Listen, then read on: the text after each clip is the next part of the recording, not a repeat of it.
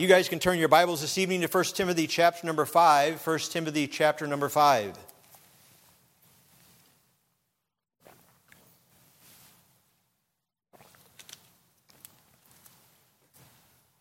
I do know that we're not going to finish this thought tonight because my notes developed. You know, a normal message for me is about 8 pages, and this one is already 12, and it's not really done. I just stopped preparing because I was walking through this chapter. Really, the title of the message this evening is How to Maintain a Proper Relationships in the Church. How to maintain proper relationships in the church. And you know, in the church here, there's a lot of different relationships. In the church here, there's a lot of different places of service. And you know, I mean, Joe's the head of security and those that serve with him. And in that department, kind of, you know, Joe's kind of directing that. And he takes ideas from them, but ultimately leads that area. And, you know, Brother Don is the head of ushers, and Brother Taylor works with him. And then there's so many people involved in that ministry. And then the music ministry, there's so many people involved in the music ministry. And everybody is at different levels of skill and ability, as well as willingness to do different things. And we're all working together, amen?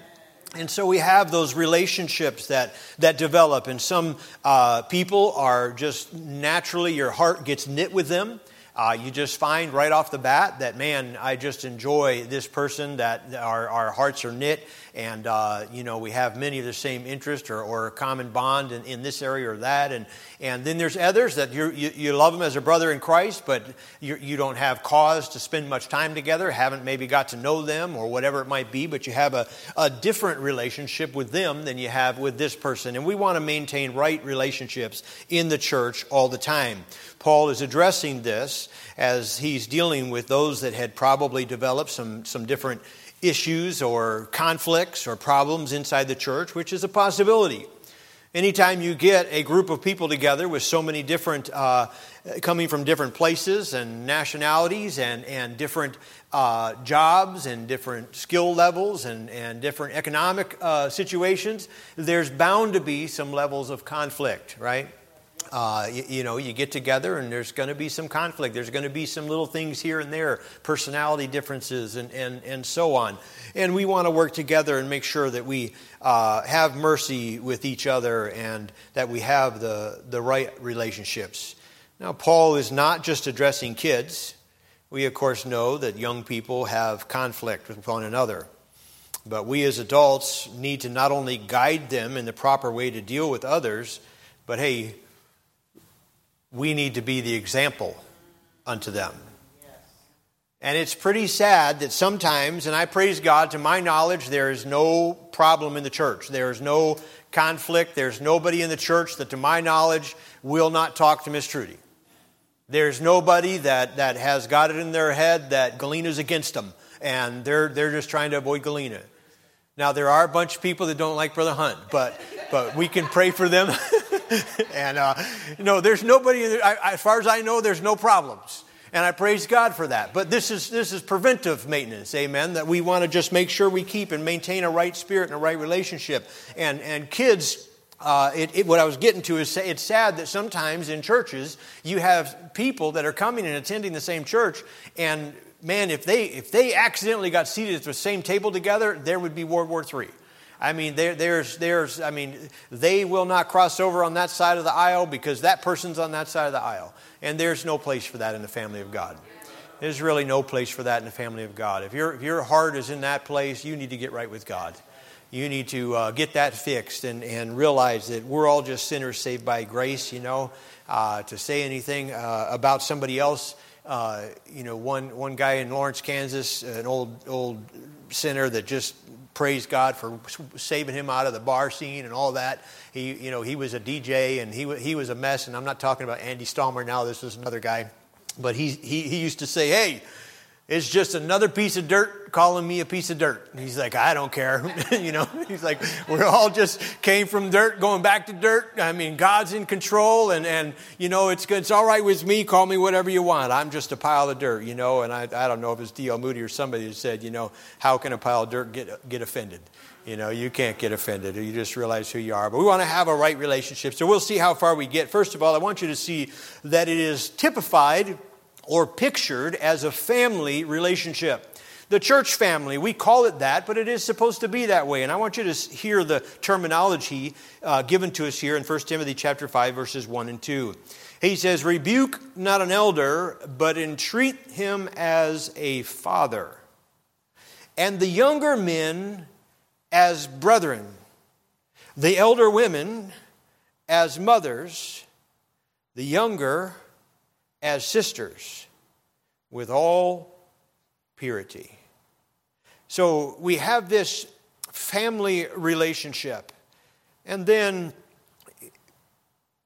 this chapter, as I'm dealing with this idea of maintaining proper relationships in the church, I see three relationships described here. The second is the faithful responsibility that we have.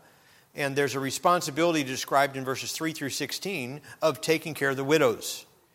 And that in itself is a pretty good study, just going verse by verse through this. And then you conclude the chapter with 17 through 25, talking about the responsibility with leadership, or with the pastor, with the leaders in the church, and it talks about that. And so I don't think we'll get much past this first point here tonight. But the family relationship, this idea that it's supposed to be like a family. We talk about it, we mention it, we say, hey, we're the family of God. And we're thankful that we have a family atmosphere. And those words and terms get thrown around, but I hope that you really believe that. I hope you really do look at your church family as your family. There are folks in our church like the Mills who aren't here tonight because of Tiffany, but you know their church family is their family. All right, because a lot of their family doesn't even understand or know why they're doing what they're doing. It doesn't make sense. They say, why do you go to church? Why is this so important to you? I mean, why don't you go to the bar anymore? Why don't you do this or do that? And they have to explain the importance of it, and realizing that their close friends, the people that they would call family, are people in this room. And it's not just them alone. We could use different testimonies of people in this room that your family would be the family of God. And I hope that we maintain and keep that type of personality and flavor and spirit about our church. Paul suggests that that's how we're supposed to treat each other as a family. They're your brothers. They're your sisters. Not your enemy. Not your rival. But a brother or sister. As I pondered about this, I think one of the reasons we have such a struggle today, even in the church, is that our actual families are so dysfunctional that you can't say, treat him like you treat your sister. You can't tell somebody, hey, just treat him like you treat your own brother. Or even, why don't you treat him like you treat your own mother? Sadly, how they're treating their own mother, you shouldn't treat a dog that way. So there is the family relationship, but it ought to be a right family. It ought to be a family that has the right type of spirit and atmosphere. And first of all, he says here, he gives us the elder men. Those men that were older, according to some Bible scholars, elder men would be anyone over 50. Hallelujah, I'm not there yet. So anyone over 50, that would qualify as elder men. That is mature men that have experienced some of life. Now, that's not that old today, amen? 50 is not that old, but if you go back into the Bible times, that could have very well been very close to their overall life expectancy. You know, even in the world today, there are some nations where if you live to 50, I mean, you have lived a long life. Their life expectancy is much, there's places where it's much, much younger than 50. And we've been blessed in this country to have so many amenities that make our life easier, as well as advanced health care and medical systems that help us prolong life. And so 50 is... You know, I don't know, I'm not going to throw out a number, but, you know, you're young, amen? And I'm glad, because I'm just a couple of years from that. But that's what he would have been talking about. He says, hey, these elder men. Now, I looked today and saw some advantages of being over 50, okay? In a hostage situation, you're likely to be released first.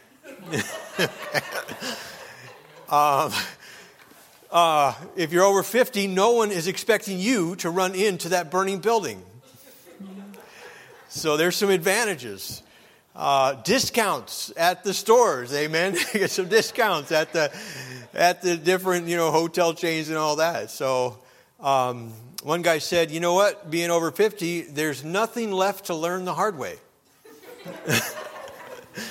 Nothing left to learn the hard way. You guys that are there will have to tell me. I don't know. But here's a plus. Things that you buy probably won't wear out before you don't need them. Another one. Your secrets are safe because your friends don't remember them either. So some advantages of being over 50. But what Paul is talking to Timothy about here is the idea of how you treat these older men.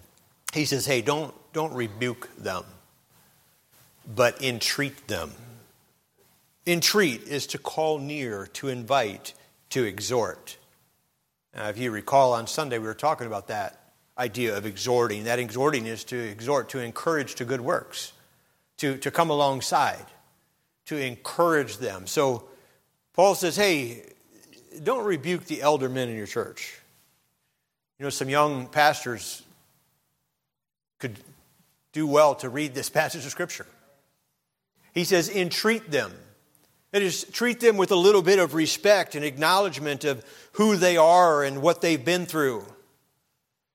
A church or a pastor is literally robbing themselves of a great blessing when they take for granted or neglect the elder men of their congregation. I know sometimes older men can be cantankerous. I've met a couple. There's none in our church, amen. But they can get that way. They get kind of set in their ways, but they're to be treated like a father, with affection, with respect, with honor. One caregiver, from what I read about this, is a caregiver found in the miscellaneous papers of an older man that she was caring for this poem. The title of the poem was The Cranky Old Man. And it reads like this. What do you see, nurse? What do you see? What are you thinking when you look at me? A cranky old man, not very wise, uncertain of habit, with faraway eyes, who dribbles his food and makes no reply. When you say in your loud voice, I do wish you would try, who seems not to notice the things that you do, and forever is losing his sock or a shoe, who, resisting or not, lets you do as you will, with bathing and feeding the long day fill. Is that what you're thinking? Is that what you say? See, then open your eyes, nurse, for you're not looking at me. I'll tell you who I am. I sit here so still, as I do at your bidding, as I eat at your will. I'm a small child of 10, with a father and a mother, a brother and a sister, who love one another. A boy of 16, with wings on his feet, dreaming that soon now a lover he'll meet. A groom soon at 20, with my heart gives a leap, remembering the vows that I promised to keep. At 25 now I have young of my own, who need me to guide and secure for them a happy home. A man of 30, my young, now growing fast, bound to each other with ties that should last. At 40 my young sons have grown and are gone, but my woman is beside me to see that I don't mourn. At 50 once more, babies play around my knees. Again, we no children, my love, one in me. Dark days are upon me, my wife is now dead. I look at the future and I shrug with dread. For my young are all rearing, young of their own, and I think of the years, the love that they've known. I'm now an old man, and nature is cruel. It jests to make an old man look like a fool. The body, it crumbles. Grace and vigor depart. There is now a stone where once I had a heart. But inside that old carcass, a young man still dwells. And now and again, my battered heart swells. I remember the joys, I remember the pain, and I'm living and loving life all over again. I think of the years, all too few, gone too fast, and accept the stark fact that nothing will last. So open your eyes, open and see, not a cranky old man. Look a little closer, and you'll see me. What I'm saying is the older men of our church have experienced a lot. They've been through life. And sometimes the young get a little ambitious and maybe get the mindset that we don't need the older men, but we do. They bring stability to a church. It is vitally important that we treat them with respect. By the way, let me say, teach your kids to treat them with respect. Teach your kids to acknowledge the adults. Be sure that they're not running past and underfoot of all the older people, they enjoy kids, but not when they're screaming and running and going to trip them. So just teach them to respect those older men and talk to them about how important it is that they look out for them. These older men should be sought out for their wisdom. Leviticus 19:32 says, "Thou shalt rise up before the hoary head and honor the face of the old man. And fear thy God, I am the Lord." He says, hey, you need to honor him. Honor him. Sometimes one who has lived a long time, he gets a little set in his ways. Gets to the place where he doesn't want to have any change. Doesn't think any newfangled gadgets are worth, doing. Depending upon their history and where they're at, they have a lot of different mindsets and things get set, and this is how things should be. I recall some years ago, I felt like we needed to change the carpet in the foyer. We definitely need to change it now, but some years ago I saw that as a need. And I brought it up in the deacons meeting. And Brother Wayne has gone on to be with the Lord now. But he looked and he says, I don't think we need to do that. He didn't want us to spend the money on carpet. So we didn't do it. Okay, we'll wait. But just giving some deference. I could have said, bless God, I'm the pastor around here and we're going to do this. And no, God put wise men here to help guide. And I don't know what all motivation was, but he just said, I don't think we should do it. And I said, okay, we won't do it. So we didn't do that. We need to seek out these older men and take advice from them, learn from them. But I want you to think about this, older men.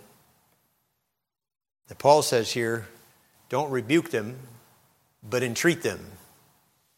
What Paul is saying is that you're not always right.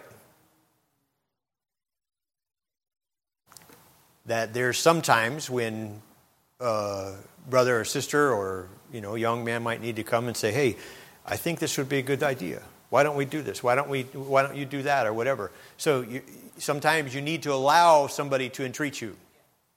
And hopefully they do so with respect, but just consider that, how to maintain a proper relationship. Then I want you to see he talks about the younger man.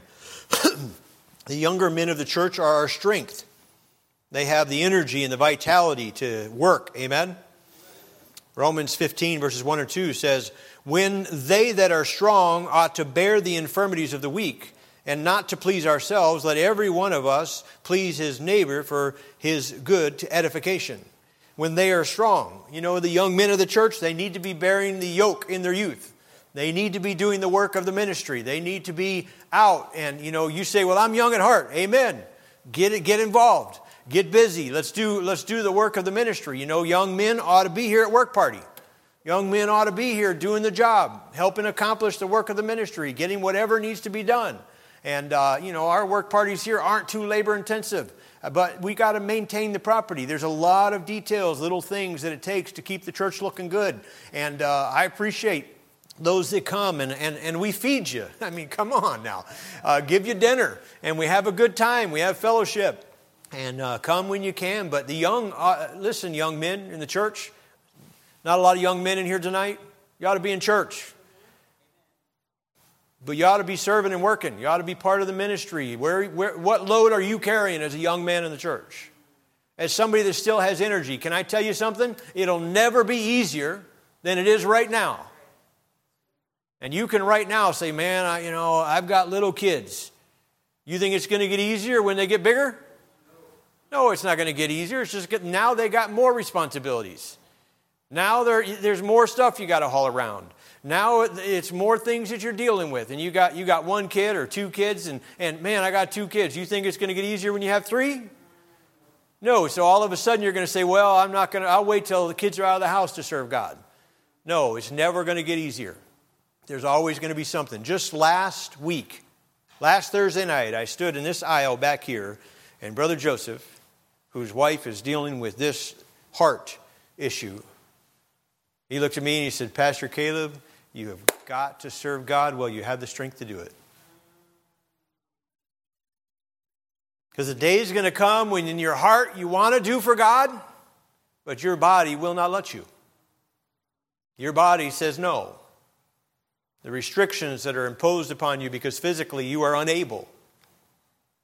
There are many people that would like to be here for our evening services, but especially this time of year when it's dark, they can't drive here. And so they have to either find a ride, right, Brother Crane? You got to find a ride or something else because of limitations. It's not that there's no desire. It's the desire's there, but there's physical limitations that are on you. I was talking to one of the older ladies in our church this week. She says, I want to serve. I want to be involved. And I said, amen. We want you to be involved. Here, what can you do? Can you do this? Can you do this? And I was listing off a few things, and she's like, well, you don't know who it is, so it doesn't matter. She's like, I'm 84 years old, and my body won't let me do a lot of those things. I said, that's okay. We'll find something you can do.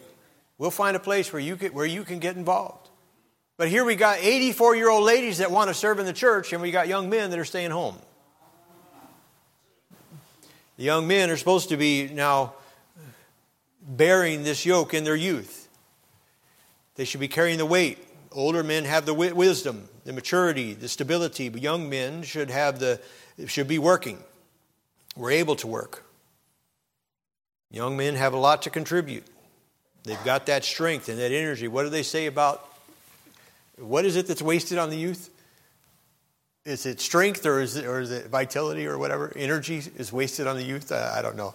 That's a very common saying that I can't think of right now. But, the idea is that, man, if some of the older men had the wisdom that they have and the energy of the youth, what they could accomplish, So young men, take advantage of it. Seek some wisdom from these older men and be willing to carry the yoke. Now, as we are not to rebuke the older men, there's no such caution given here to the younger men.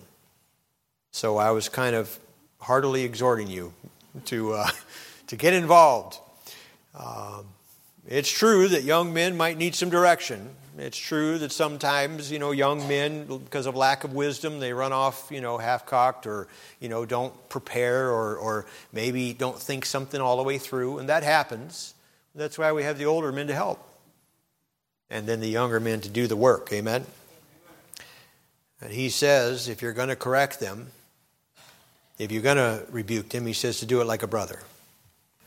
He says, not with an air of superiority, not with contempt, but with respect. Like you would a brother. With consideration. And then he talks here about some older women, that relationship we have here. The elder women we're to treat as mothers. The younger as sisters with all purity. Now, as you treat the older women as you would your own mother, just think about how valuable our mothers are to us. Consider what a mother brings to a home. I can't imagine what my kids would have had to grow up with if they didn't have mom. I mean, just me, how deficient our home would have been. How many areas I am lacking, and Mary is the complement and the completion to bring up those things. But I just put down a few things that a mother brings. And we're talking about the family of God, and those ladies that are older, part of the church, they bring that spirit of love, warmth, tenderness, protection, kindness, guidance, giving. I mean, who is more giving than a mother? Affection, compassion. To this day, my kids call Mary first. Regardless of what the problem is, they call her first. And then she'll say usually, well, you need to call your dad and talk to him about that. Because they know that with her, they're going to have a sympathetic ear. No matter what, she is going to be on their side. Now, Dad, he might have a different view. He might not necessarily take their side. I might be a little more, and so they're going to call her first. But I praise God that they call her. Nourishment, concern, perseverance, instruction, an understanding spirit. What a marvelous gift God has given the church with the older ladies that are part of our church. We need to value them. We need to appreciate them. Treat them with love and respect like you would your mother. What they bring to a church is immeasurable. A lot of times you might think about it and say, oh, well, what does she do? She's one of the older ladies of our church, and her contribution is immeasurable, valuable. That spirit that a mother has, bringing that in and showing that concern and that compassion, and we need to recognize it. Proverbs 6, verse number 20 says, my son, keep thy father's commandment and forsake not the law of thy mother. Leviticus 19:3 says, ye shall fear every man his mother and his father, and keep my Sabbaths. I am the Lord your God. So how should you treat them? You should treat them like you treat your mother. Proverbs 23:22 says, hearken unto thy father that beget thee, and despise not thy mother when she is old. So we shouldn't despise them, but love them and respect them. Treat them with gratitude, thankfulness for their sacrifice, thankfulness for all that they've done through all the years. Sometimes we have people like Mrs. Crane, been part of this church since the beginning, faithfully part of the church. Okay, is she going to be working up in the tool room? No.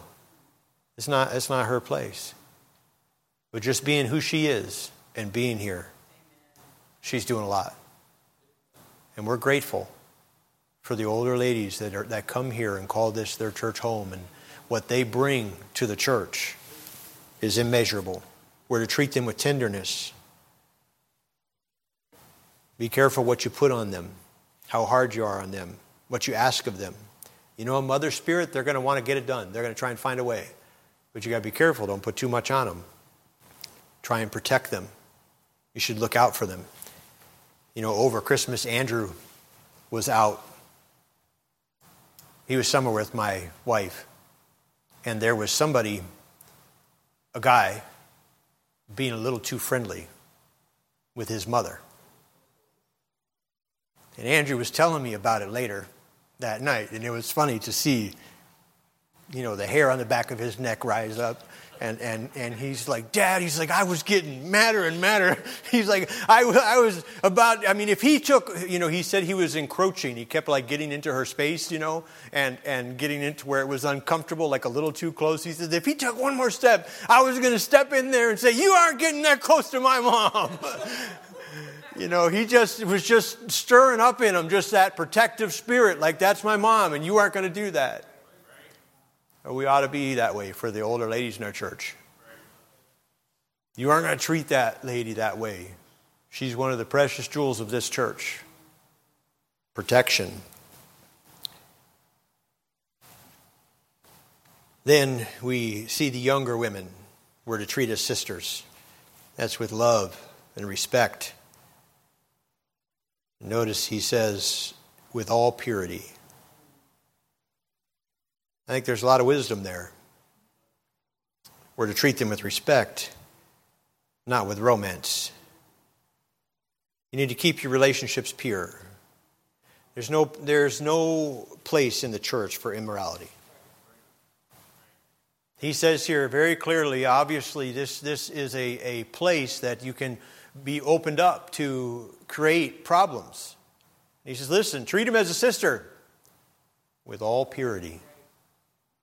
Keeping things right. Matthew 5:8 says, blessed are the pure in heart, for they shall see God.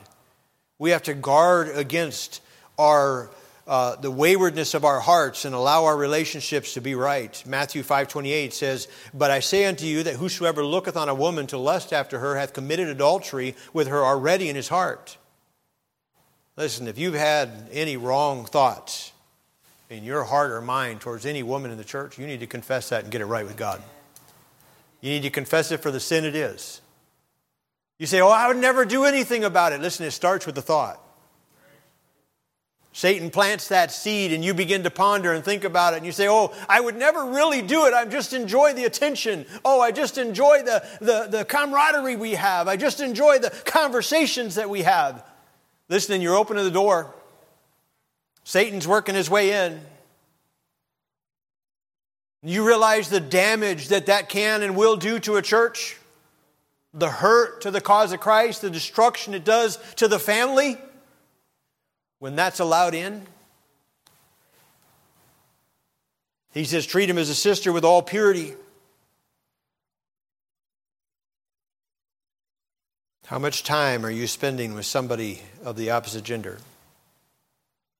How much communication do you have? I'm saying you might need to put up some guards. If you find that you really enjoy spending time with and talking to another young lady in the church, and if we're using the same qualifications here, that's under 50, then you might need to put up some guards. You say, well, nothing's going to come of it. I mean, we just like spending time together. Hello?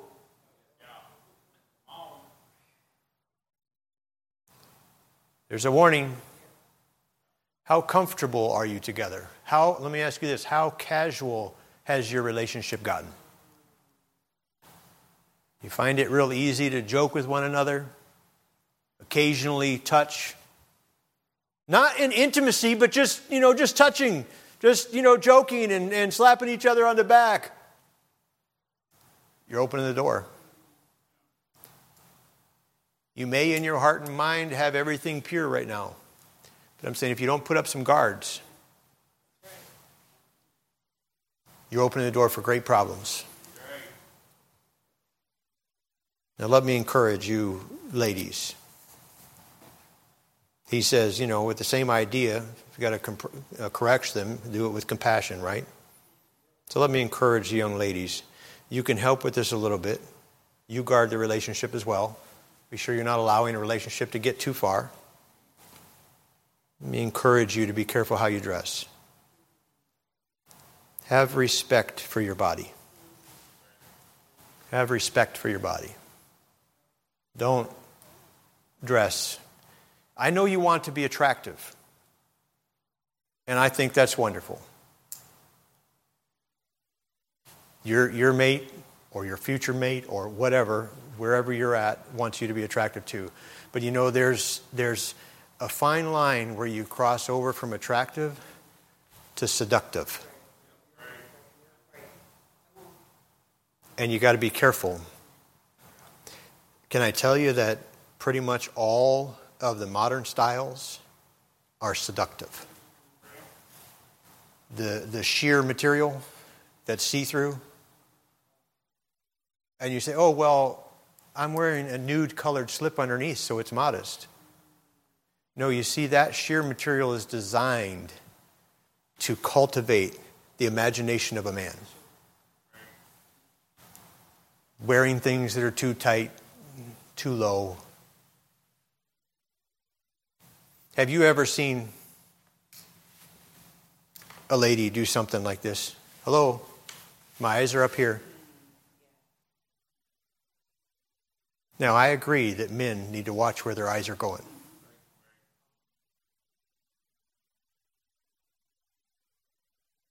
But if you weren't exposing it, they wouldn't be looking at it. And I know that's not very popular today. People want to get on the man and say, oh, those dirty men, they shouldn't be looking. And yet, ladies feel like they can just dress however they want. I'm trying to get you to respect your body. Listen, I have girls. I know they want to be attractive. They want to be appealing. They want people to look and say that they're a beautiful young lady. But we've got to be careful that we don't cross over into that worldly mindset that it's seductive. And you can go a long ways to really help that. Inside the church, we've got to be very cautious that we keep it. He says here, treat them like sisters. That is pure. And older women, you can help with this. Titus 2, 3, and 5 says that the aged women are to teach the younger women, to help them, to know how to live and act. So let me encourage you, older ladies, to help some of the younger ladies realize what's most important.